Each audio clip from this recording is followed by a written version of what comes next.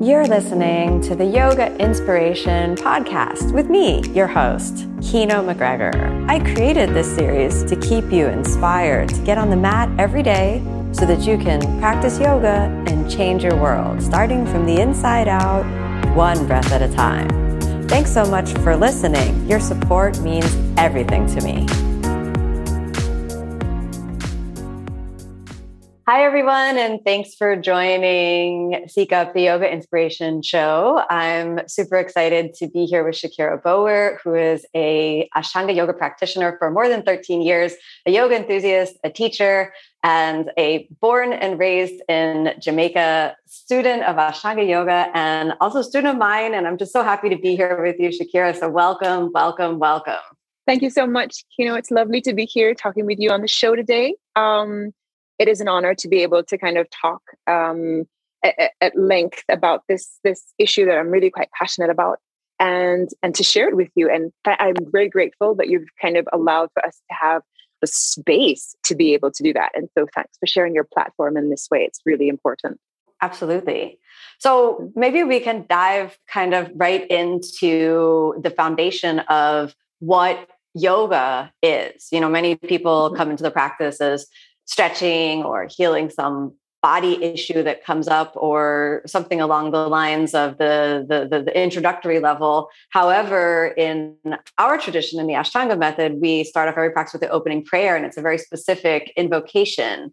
And within that, there are some kind of guidelines for the deeper dimension of the practice. So what in the traditional yoga practice kind of lays the foundation for diving deeper beyond just kind of stretching and bending and doing the asanas and the poses? And how does that kind of translate into the deeper investigative work of identity and self-awareness within the world? It's a really, really, really cool idea and concept. I think when I first started practicing, just like you said, I was really interested in increased levels of flexibility, and I was interested in why I wanted to be able to touch my toes and why I wanted to be able to do Padmasana. But I remember the very first time I knew something was different was actually one of the last, I think it was in 2008, and it was the day I met you. And we were in this huge gymnasium and we were doing this class. And when the opening mantra was first sung, I was like, I don't know how to describe what came over me, because I had been up to that point really looking. I had practiced different modalities of asana practice. And it wasn't until I got to the Ashtanga method that I was like, something is different here. Something is unique. And I was very interested in and I, of course, also trying to understand what the Sanskrit meant and what everything meant. And I think I did a 1-week workshop with you that year. That was a little bit 2 months or 3 months later. And I remember one of the things that you had us do was kind of to go through the opening mantra. And from then I was very interested in what the words meant. And particularly because where I'm from in Jamaica, we're very religious as a society. And one of the, I think, main roadblocks to people even practicing or getting close to the yoga practice was that it wasn't seen as something that was consistent with a solid Christian practice. And whether or not somebody was very Christian in their everyday life, or they were simply somebody who went to church on Sundays, or somebody who just was, I am Christian because I was raised in Jamaica. You got the feeling that people were very uncomfortable with the idea of yoga. So it was something that I wanted to be clear on understanding before I would go out and talk about it with other people.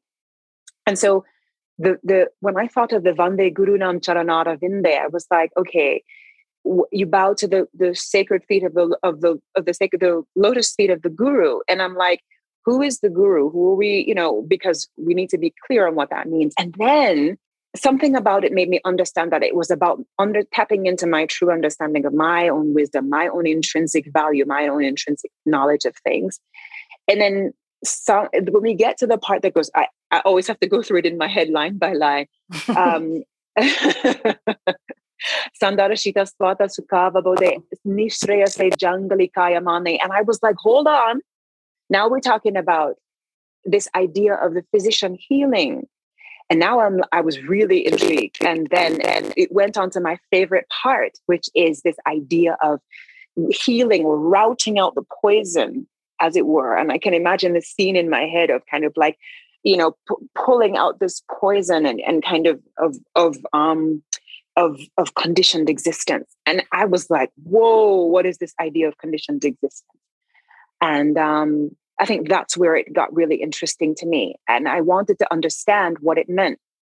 2 years, and I didn't really play around with it much then, but then I did a 2-week workshop with you and Tim and Greg in 2010. And that's when we really dug deep into the philosophy part of the practice. And I really he was talking to us through kind of like the history of the yoga practice and the history of how things came through. And I was like, oh, so now the idea is understanding what role you play in society or what hat you wear, and understanding that if we get too caught up in the hats we wear, then we are taking ourselves away from who we are on the inside.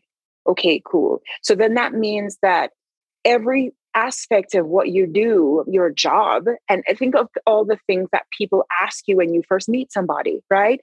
They want to know what your job is. They want to know who you know. Jamaica in particular is like this. Again, small, homogenous societies tend to be a lot like this. They want to know what your job is. They want to know who you are. They want to know who knows you. They want to know who's willing to acknowledge you in public. They want to know what your faith base is. They want to know, all these different things. Who is your family? Who do you know? Whom have you worked with? So they can make connections. Whether or not they want to fuel connections with you in a positive way, or which also happens, they're interested in knowing how much they should give value to you at all.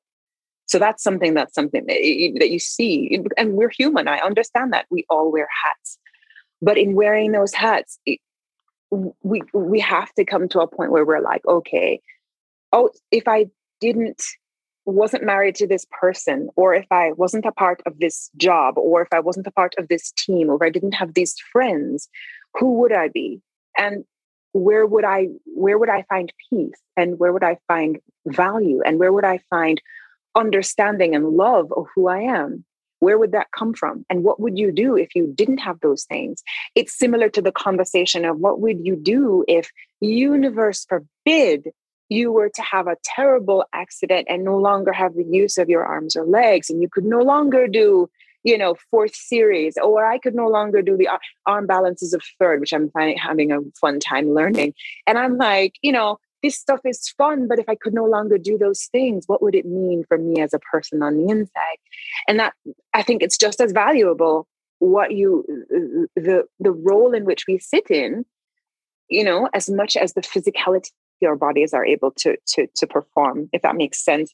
So that for me became very interesting. And then, so I was always about, okay, this is a really uncomfortable thing, because now I have to look at who I am. And I don't like much the way that I feel on the inside about some things. And that was for me, the beginning of, I need to start looking at things differently. I need to start understanding. What didn't feel comfortable? I think I was spending, when you looked inside. I think I was spending too much time associating my worth with my ability. One, from a physical perspective, I was associating my worth with my ability to perform asanas. I think every person goes through this. And particularly, I hit a wall. I remember on my 4th trip.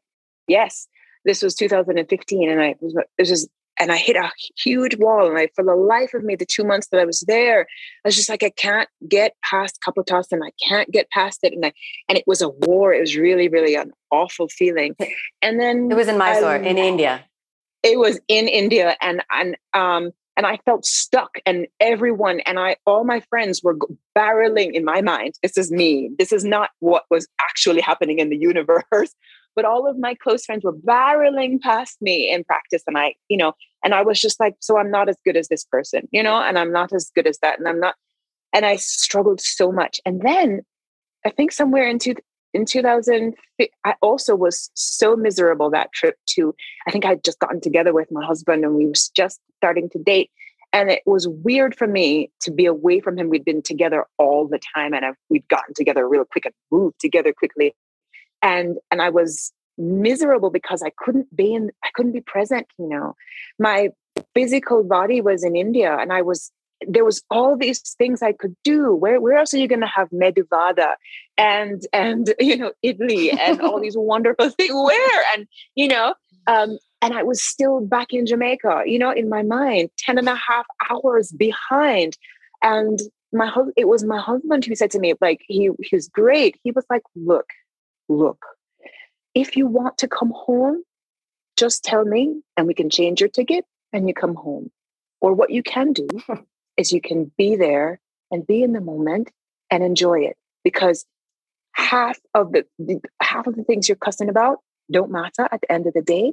Not that they don't matter, but you have such a privilege to be able to go there. And I had lost sight of that totally. I was so caught up in my own misery and my own this and my own drama. And I had built this huge drama around everything, and everything that was happening to me was the end of everything. And that was very humbling in that moment. And I learned two things from that moment. I needed to get out of my own head, and that I was with the right person. Honestly, at that point, I was like, I'm clear. This is someone whom I need to stay with and be with. And I was very clear about that afterwards, that this was the partner I needed in my life for the rest of it. I think every long-term yoga practitioner has had that moment, though, of like hitting a wall and just feeling like, this is it. And also having that competitive feeling of everyone else is doing better than I am. And that's true whether you're a yoga practitioner or you're a meditator.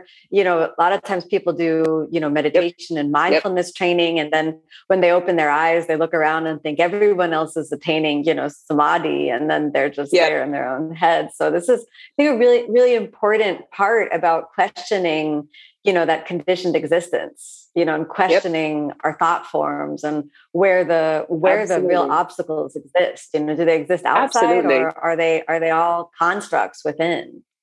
Exactly. It's really, really bad. And that you say it's a construct tells me it makes, now we come back to race, because it's the same thing. It's a construct we create to suit us when we need it to suit us. Just like race is a construct that we use when we need it. When it's convenient, we can say, here, okay, this is what we're going to do because this, because that, and we can sort you. But when we're done with it, we can put it back on the shelf at our own convenience. And that's what we do in situations of privilege. And then when somebody holds us to account, now we're feeling cute and we're on the back foot, and now we're defensive, and we say, no. Don't pull the race card, because now it's not convenient for us to use it, And it's really important that this idea of taking a construct that we create in our minds and the idea of thoughts. And it's really good that you talked about this idea of where is I going? Meditation, because, we can focus and we can sit and contemplate that which we are. And we spend all this time in dharana and dhyana, but we also do have to spend time in the world. We have to navigate through the world as well. And that's what I think. Once I discovered that the practice was meant to be this kind of all 8 limbs in one on the mat type of feeling, that I was like, so I can begin to understand the ideas of these things while being on my mat and being able to experience that too. I think that to me was sorry, go ahead. What were some of the constructs and thoughts that perhaps got broken down from the practice, from your experience of living in Jamaica? How's the practice shined light on your lived experience in the world of Jamaica? That's really good. That's a really, really good question. I think by the time when I started to practice yoga, and I remember that it was a gym class that I had taken like over 2 decades ago, to tell you how old I am. And it's all good. I'm fine. I'm aging like fine wine. And you and me both. And I remember, yay! I remember that it was seen as uptown people did yoga. It was seen as it was a UPT thing. So UPT is kind of how Jamaicans refer to uptown, and it means privilege. It means, a certain it certainly means a certain look. It means a certain, way of living. It means a certain address. It means you live in a certain area or group of areas, and you talk to a certain set of people, and these are the people that you would have gone to prep school with, or your elementary school, middle school, high school, university. We would, in a small society such as Jamaica is, it's and very homogenous. I was now beginning to see those things. I had not paid attention to them before, but now in doing the practice, now I really had to look and say, hold on a second. Now I'm beginning to see hierarchies. Now I'm beginning to really see, and these were things that I had seen them, I had seen how things were. Like the high school that I went to was this Catholic high school. I'm not going to call its name, but anyone who's Jamaican knows, in Kingston, the pink building with the white uniform with the blue tie. But I'd gone to this school, and this school was an all-girls school, and a school definitely of privilege. And when you got there, you were very clear. And I had not experienced this to that point. This was me at age 10, because you go to high school. You start at the time in the 80s, you went to high school at age 10. Now you go at age 12. They've changed the education system a little bit. But at the time, it was a rude awakening. And I realized that, hold on, our motto, if you look on any piece of Jamaican currency, it says out of many, one people. That's one of the things we are supposedly priding ourselves on as a culture. But when I got to this school, I realized all the white girls hung together. All the Indian girls hung together. All the Chinese girls hung together. Some of the Lebanese and Syrian girls hung together with the white girls because visibly they were white. They physically appeared as white. And then within the Black girls, which is most of us, you had now, it wasn't so much, we do have issues with colorism, but now we were looking at money, and it was the rich Black girls with the middle-class Black girls and then the poor Black girls. And you saw that hierarchy play itself out. And I was in high school for 7 years. That's our high school system is 5 or 7 years. And I saw, and I was like, so now that school prepared me for the way Jamaican society was. So the minute it was priming, it's psychological priming, it was grooming almost for the kind of hierarchy you're supposed to step into. Now, most Caribbean nations, the US is also included in this, were also the locations of plantations. And we talk about plantocracy, we talk about plantation economics, and we talk about that kind of hierarchy. And you could literally see, I studied history too. I studied Caribbean history all the way to, I think, the 11th grade, and did it in my regional exams. And we were learning about the plantocracy and the planter and the overseer and the different groups of enslaved people. And here was I looking at this structure, and then I could literally lift it and drop it down on Jamaican society as it exists today. It's a lot more, it's much better than it was when I stepped out into the working world at the end of the 90s. But you definitely got that sense that you were expected to work through this sort of thing where appearances were very important, and the idea of the conditioned existence was all that mattered. And so when you began to not punch holes in that was a very uncomfortable thing, because now I had to see where I was saying things, or I had bought into it. Like, I could say that I was this girl from this particular high school, and, for better or worse, it was something that I used and kind of held myself up as separate and apart. And I'm like, And when I look at it now, I'm just like, no. And there were so many, and I struggled through high school. It's not that I had the best high school experience, but academically I was great, no problem. But socially I struggled so much. And I think now when I look back at it, I wasn't prepared to sit in cliques. I just wanted to be chill. I just wanted to be friendly. And that's always been my perspective. And even now when I sit in Jamaican society, I sort of, not that by my own choice, I'm sort of a little bit on the outside of things. I have friends who have been government senators and heads of industry and that kind of thing. And I don't say this to vaunt myself. I just say it because it's because I've lived in a very sort of privileged sort of niche in Jamaica. And I recognize that. And I recognize that as much as I exist in this, the minute you take me out of it, where am I? And I had that. And that's why I think something like travel was so important. And I remember going to, I went to London a long, long, long time ago. And I, traveled to the States and traveled to India and traveled into Africa and parts of the Caribbean, and recognized that outside of my role or my where I fit in the hierarchy in Jamaican society, where did I fall? And therefore I could not depend on that anymore. I could not. And if I couldn't depend on that anymore, nobody can. And if we're doing that, then what we have to do is look at where that doesn't fit. And where, if it's unfair to people, then we have to call it out. We have to say stuff about it and say, look, this doesn't work. It's not fair. It works. You know that poem by Martin Niemöller Kino? It's this old one that goes, and it was like a German priest long, long ago, I think in the 40s. And he said something about, first they came for the Jews and I didn't say anything. And then they came for these, that one. And by the time he gets to the end of the verse, he says, and then they came for me and there was no one to speak for me.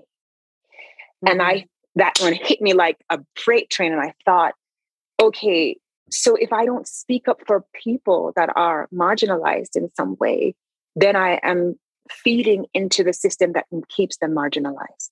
And that's not fair. And that was a light bulb moment for me. And that's what the yoga practice asks us to do. It asks us to challenge that constantly, to go back in, and not just to get to a certain level and feel very proud of yourself that you've arrived at this certain level of, oh, look, I'm so, and this is why I hate the word woke, because I've arrived at this level of wokeness, no, because it's consistent. The learning always continues. It has to, because things are going to shift and going to change. And the voice that we have now, we're not going to have this voice when we're 70. Universal provides that we live that long, and 70 and 80 and 90, because I'd love to. Our voices are not going to be the voices of the day. So we have to take advantage now when we have platforms and our voices are still the voices of the day. Then we can say the things that we say, and we can hold people to account, because that's the key. So having the conversations about where we have to hold people to account, that's where we have to begin, and what we have to be consistent about. And how does that play out in, say, the country of Jamaica versus the country of, the United States or England or other places? Because there are some people who might have thought about intersectionality and racism from a white dominant country like the United States or other European countries, but then within Jamaica, it may be an entirely different dynamic that, as you mentioned, maybe has a lot to do with the intersections of class and education and other forms of privilege. So Absolutely. how does racism show its head in Jamaica in your experience, and how does that intersect also with spiritual practices? So, for example, how does it show up within the yoga community of Jamaica versus the Christian community within Jamaica? Right. Really good question. Well, I when you started talking about that, when you mentioned it, I started to play with my hair, and I wasn't thinking about it, but hair is huge. I remember I started growing, you met me before I started growing locks. And I think I started growing locks, in 2010. Now my hair is about the length down to my waist. It's quite long. And now I've gotten to a point where I'm like, oh, I love my hair so much. It takes forever to take care of, but I love it. But I make the point about hair because it's huge, because we police beauty standards.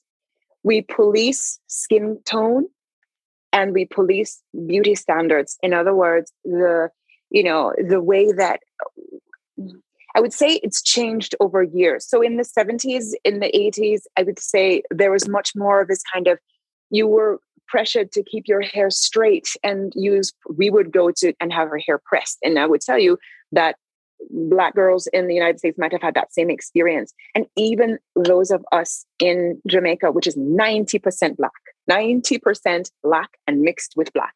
My mother would tell me, your hair is so difficult to deal with. And it's not that my hair was difficult to deal with, it's just really thick and curly.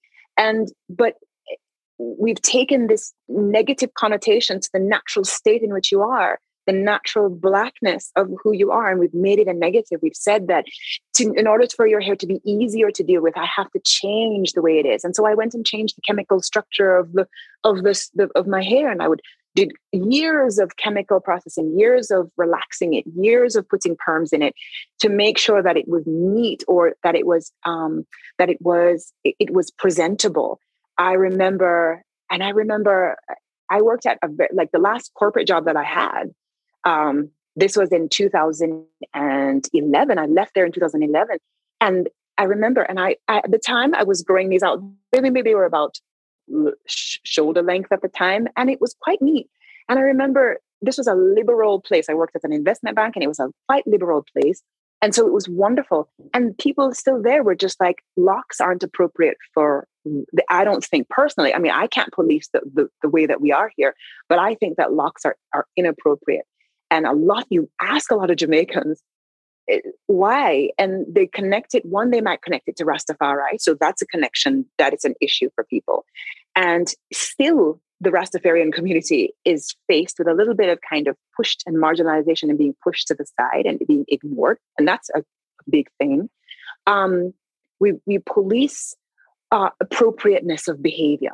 And I think Jamaica became in fact, in 2022, in August, we will be 60 years independent of the United Kingdom. And sometimes I find Jamaicans more British than the British, if that makes sense.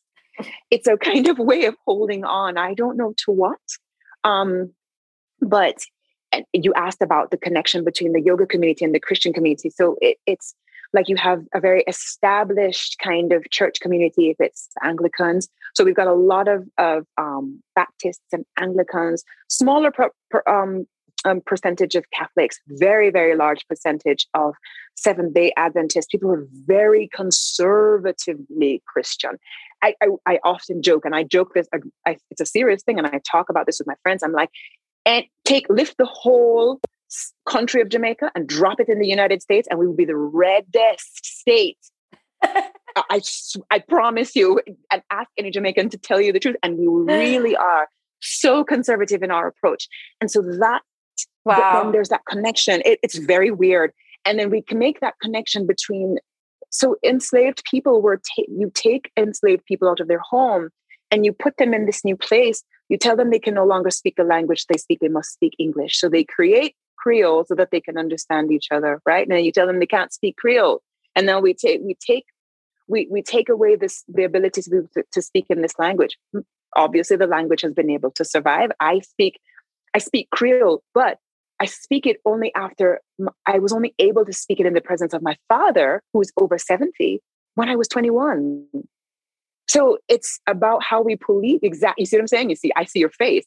It's how we police each other. At a certain level of society, you should learn how to speak the Queens. So,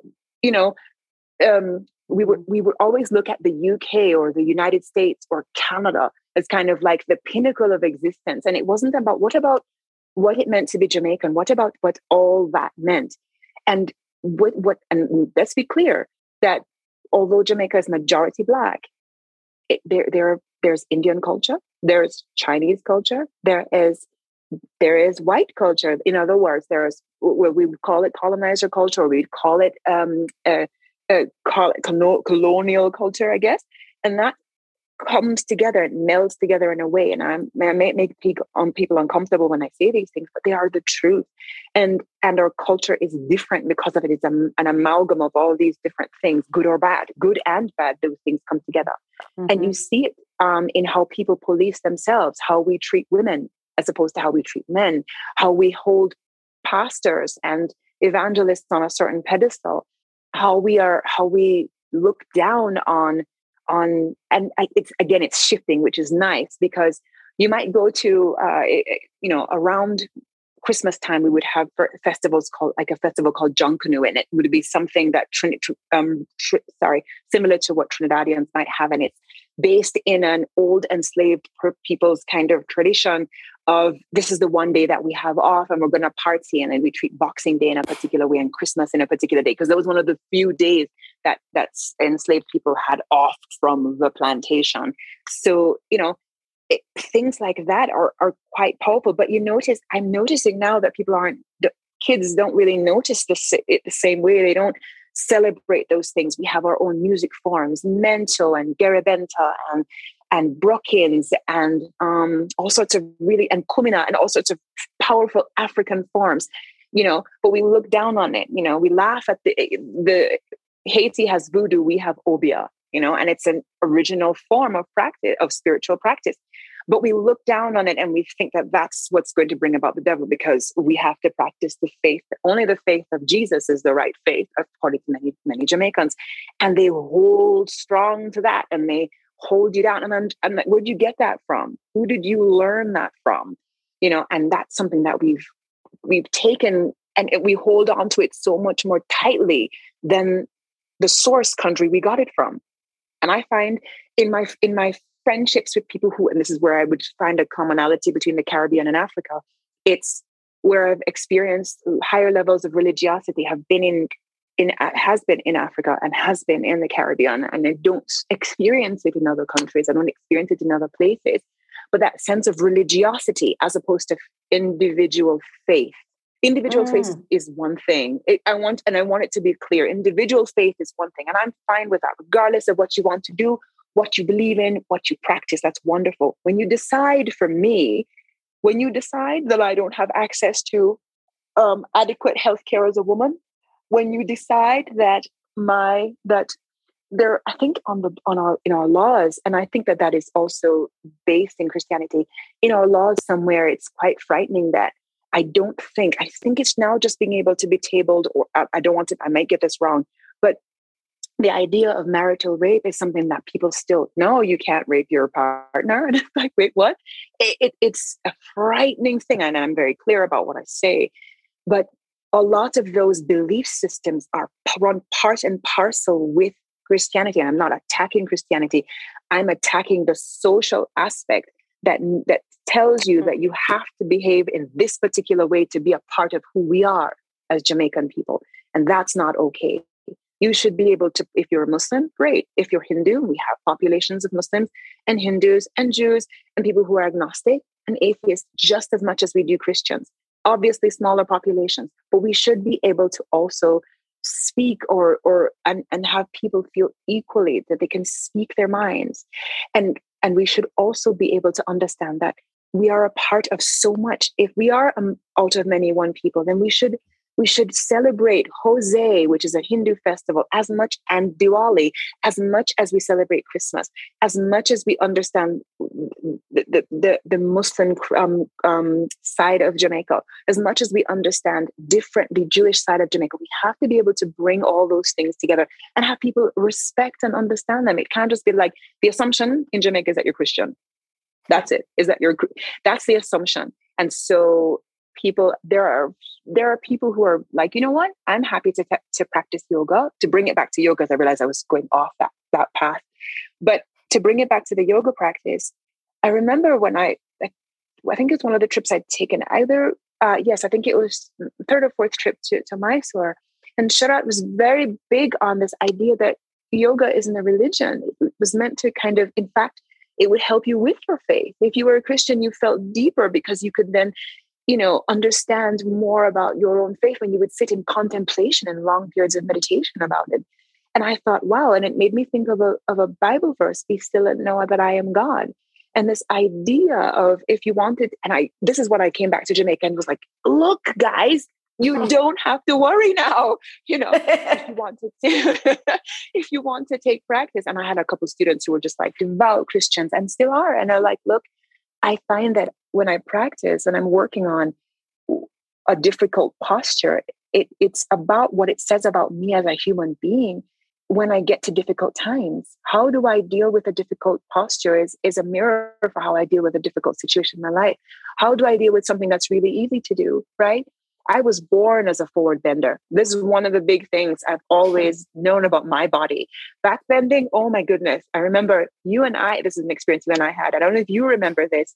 I tell this joke to everyone. The first time I dropped back, you were just like, okay, go drop back. And I was like, and I think I just burst into tears on you right there at the front of the mat. And you kind of looked at me, and I looked at you and looked at me, and you're like, okay, you done now? And I was like, yes. And you were like, okay, no, drop back. And I was like, oh my God, I really do have to do this.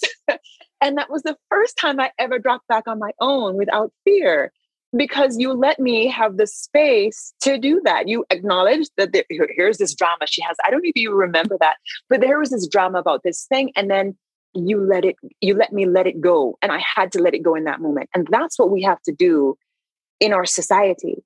Allow people to have their feelings about what they do and say, okay, have you felt like that? You understand what that means? Okay, now you still have to do the uncomfortable thing. Mm-hmm. Mm-hmm. You know, I think that's so powerful. Don't shut someone. And this is the thing, I'm not saying that there aren't things that you can absolutely be intolerant of. Yes, there are some people who are going to always say, no, that's just wrong off the bat. But most people want to be listened to. They want to be understood. And they want everyone, as much as we are different, many people just want to have their families be happy. They want to be able to live a comfortable life. They want to be able to put food on the table. They want to be able to have a bit of enjoyment. And that's the truth in South Africa. It's the truth in Florida. It's the truth in Jamaica. It's the truth in Brazil. It's the truth in France. And most people are fairly reasonable, fairly misinformation and disinformation aside, I think people want to be understood, and they're willing to look at things from a different perspective if they get an opportunity to look at a different perspective. But if you're constantly in an echo chamber, and that's what's happened. I love social media. Social media means I can watch clips online, and I can learn from different teachers, and I can learn different postures, and I can learn what you have to say today without calling you on the phone to find out what's going on with Kino today. But it also leaves a space for mis and disinformation around the space of race or privilege, and even the word privilege. You say the word privilege and people get their backs up real quick, because now people associate privilege with wealth, and those things are not necessarily the same. How privilege manifests itself in Jamaica is wealth. How privilege manifests itself in the United States might be skin color. How it manifests itself. You get what I'm saying? It's Absolutely. Privilege is a big thing. Wealth is just a small part, and wealth allows you access. And now if access isn't equal, we have to address what the barriers to that access are. Have you ever seen that little, I'm going to send it to you after this, but if you've never seen this little graphic of it's a graphic comparing equality, equity, and justice. And it's 3 little boys sitting on boxes, and equality is 3. Each of them is different. So the shortest boy is a little tiny kid, and then the medium-sized kid, and then the tallest kid. And we're watching a baseball game, and they are looking over a fence, and everyone is standing on one box. Yeah. And that's equality, because everyone's being given the same thing, but the smallest kid can't see over the wall because he's short. And then the next graphic is equity. Now the smallest boy is sitting on 3 boxes. The medium-sized boy is sitting on 2 boxes, and the tallest guy is sitting on 1 box. And now they're all the same height. Now they can all see. And then the last one, they talk about justice, where the barrier is moved completely, and they are actively a part of participating in spectating of this game. They can see it. There's no wall anymore. And we have to get to that point of justice and we have to be able to look at inequality and inequity, understand what they are, understand how those things relate to privilege and identity, and how those things play out in different places. In Jamaica, it's money. Money, money, money. It is how much money you have, because that money allows you access. It buys you an opportunity. It buys you a gated, almost everyone I know lives in a gated community at home in Jamaica. And that's people who are well off or well-to-do or can afford to live in a gated community, because we have an issue with crime. It's It's what do we do when it comes to education? It's the people who are able to fly out and send their children to schools in the States or schools in Canada or schools in Europe or schools in the UK, because at a certain level, they reason that our universities don't offer the same kind of education, the same quality of education as others do, right? We also want to get someone in. If we can get them in the education system somewhere else, and then they possibly can actually stay there. And then they can take care of us, or they can send for us. So it's looking at things from that perspective. So I'm speaking about Jamaican specific examples now. So definitely money and access. And then within Blackness, we also police skin tone. So I can say to you in the 90s for sure, because this was a big thing. It was the phenomenon of the browning. And it's always been, but now the browning was given the voice. And this is just somebody who is very fair skinned. So I count as a black skinned woman, a dark skinned woman, right? Some people might even say I'm brown. I am not. But brown would be like somewhere between me and you, like a kind of caramel skin tone. You can think of somebody who is very olive and very dark olive in complected. And that might be somebody who lives in a quite nice, there's an assumption that if you are a browning, you are privileged, or you might marry well, or and I've heard people do this. They talk about marrying well, marrying the right kind of person, and staying to their certain clique of behavior. And that is a thing of skin tone. So how has yoga practice helped you navigate these places of inequity, and how do you see some of the same inequities play out in the yoga practice? Okay. I think I really had to go back to the yamas and the niyamas for what I was looking at in terms of how I treated people. And big on ahimsa for me was how I treated people and how truthful I was. And I always endeavor to be as truthful as I can, particularly if I have to deliver uncomfortable news. And I would always think, what is a way that I can share this that is not harmful in its delivery, because it's going to be uncomfortable for someone to face. When I'm teaching, I've decided how I teach, it also impacts how I physically teach the asanas. Now, in Jamaica, we've got women who are bigger bodied, and we've got women who are bigger boobed and curvy. And that's definitely being thin and skinny is not necessarily, it's a beauty ideal in other places, not in Jamaica. One. And two, you are whatever your body is, whatever that is great. It comes back to that whole idea, if you couldn't move your body, what would you be? Would you still be a yogi?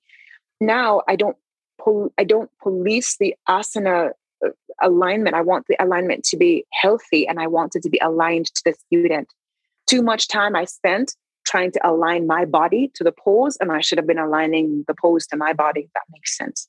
And that's something that I now try to share with other people. And I try to do that in how I practice.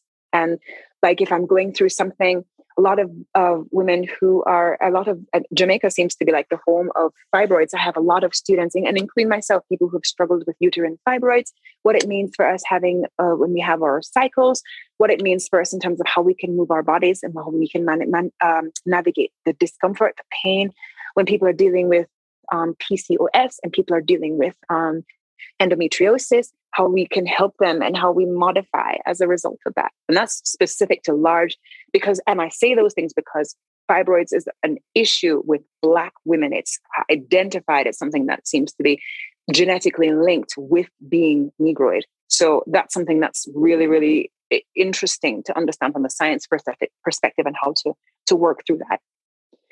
Other than that, it is about holding people to account. When someone says something that's inappropriate, I don't laugh with the inappropriate, that's a poor person joke anymore, or that's this is a white thing or a Black thing. I'm just like, what does that mean? And why do you think that's funny?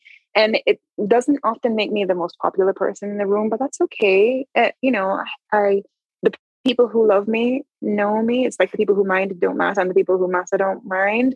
Kind of who I am and where I am, and I'm also. When you get to your mid-40s, you're just like, look, I'm just going to say what I'm going to say. I'm not as worried about what you're going to think about me. Now I'm really in that state now where I'm just like, I'm just going to say how I feel. Within the yoga community, though, I was really surprised. I feel it to see, and this is something that I think, and it's changed how I am when I am in Mysore, and it's changed how I am when I talk as a person that represents yoga. Because of course, the minute someone hears I'm a yoga teacher, so what about yoga? And in other words, you are now, forced to defend yoga and what it means.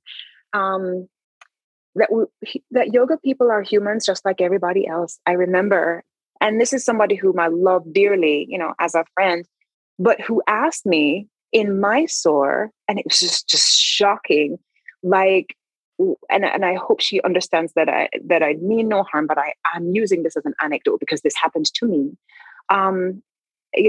Why are Black people so lazy? And I'm like, what? Like I was so gobsmacked. This is somebody who is practicing. Yeah, it knocked me off my feet, and I couldn't even respond. I was just the anger and the shock in my throat.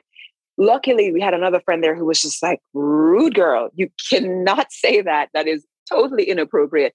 And her experience of Black people, and particularly with migrants, was this reality that she had. And I was coming from a completely different thing. So now I felt like I had to defend all Black people, because now here's the issue that I wanted to say. And I think I touched on it in the beginning. Black is not a monolith. Blackness is not a monolith any more than being white is a monolith. The panoply of things available to white people and Asian people and Indian people and people are available to Black people too. In other words, you're going to find someone who's interested in yoga, and someone else who's interested in playing the cello, and someone else who's interested in learning cricket or rugby. These are things that aren't just, oh, well, it's Black people don't do yoga, or white people don't listen to rap, or, all these boxes. And she had a box for what Black people meant.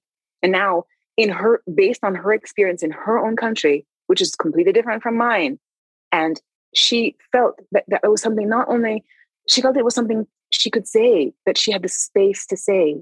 And I still to this day wonder what she thinks, and would she be honest with me about how she felt about it, that moment, and how she changed in her, because we never really broached it since, and it's just been so weird.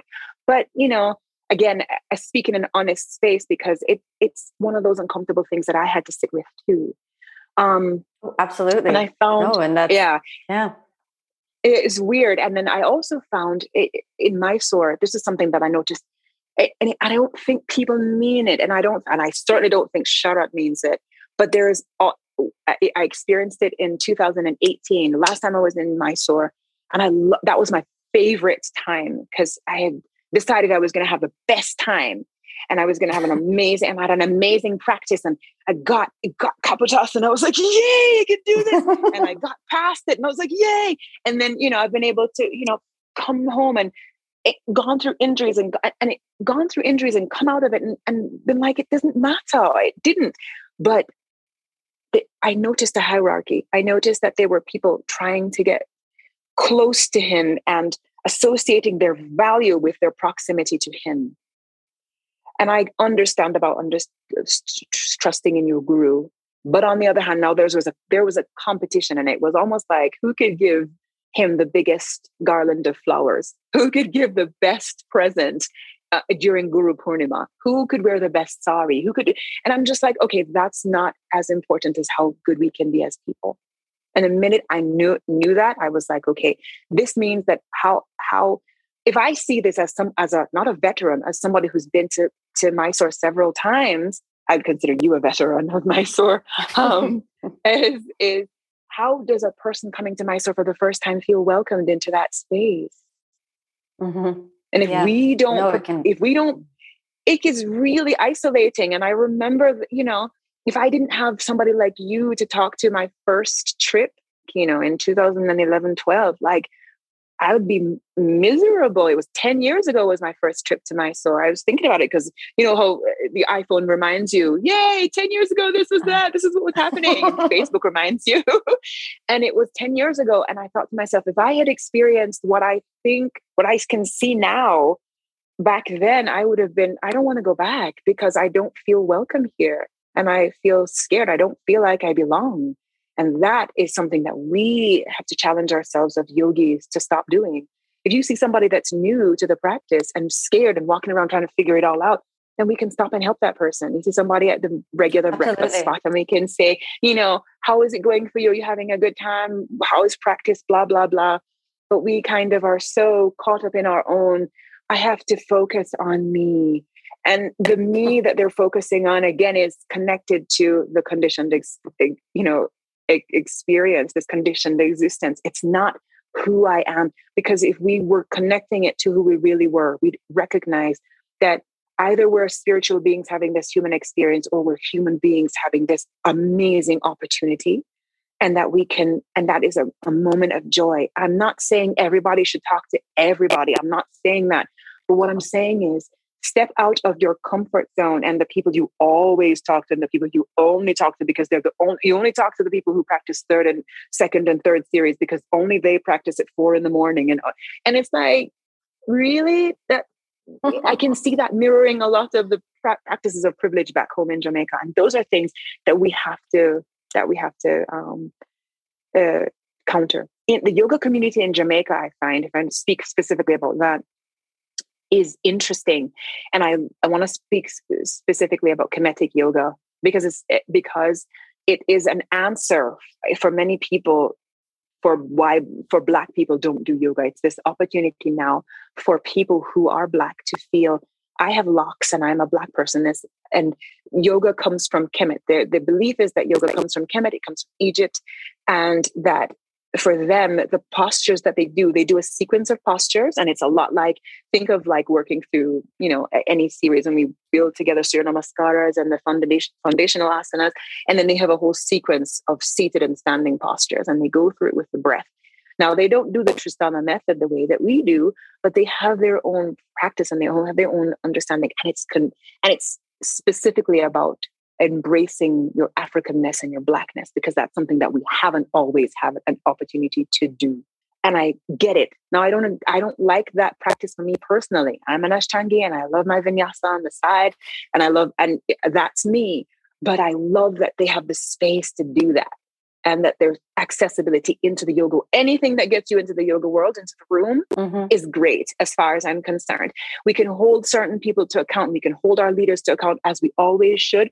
But we have to be able to recognize that for every different person, there's a way in, and that we should enjoy that they can do that and be excited, because that is one of the ways that we can get past that ennui of, God, I've hit the wall. And what do I have? What value do I bring to the practice?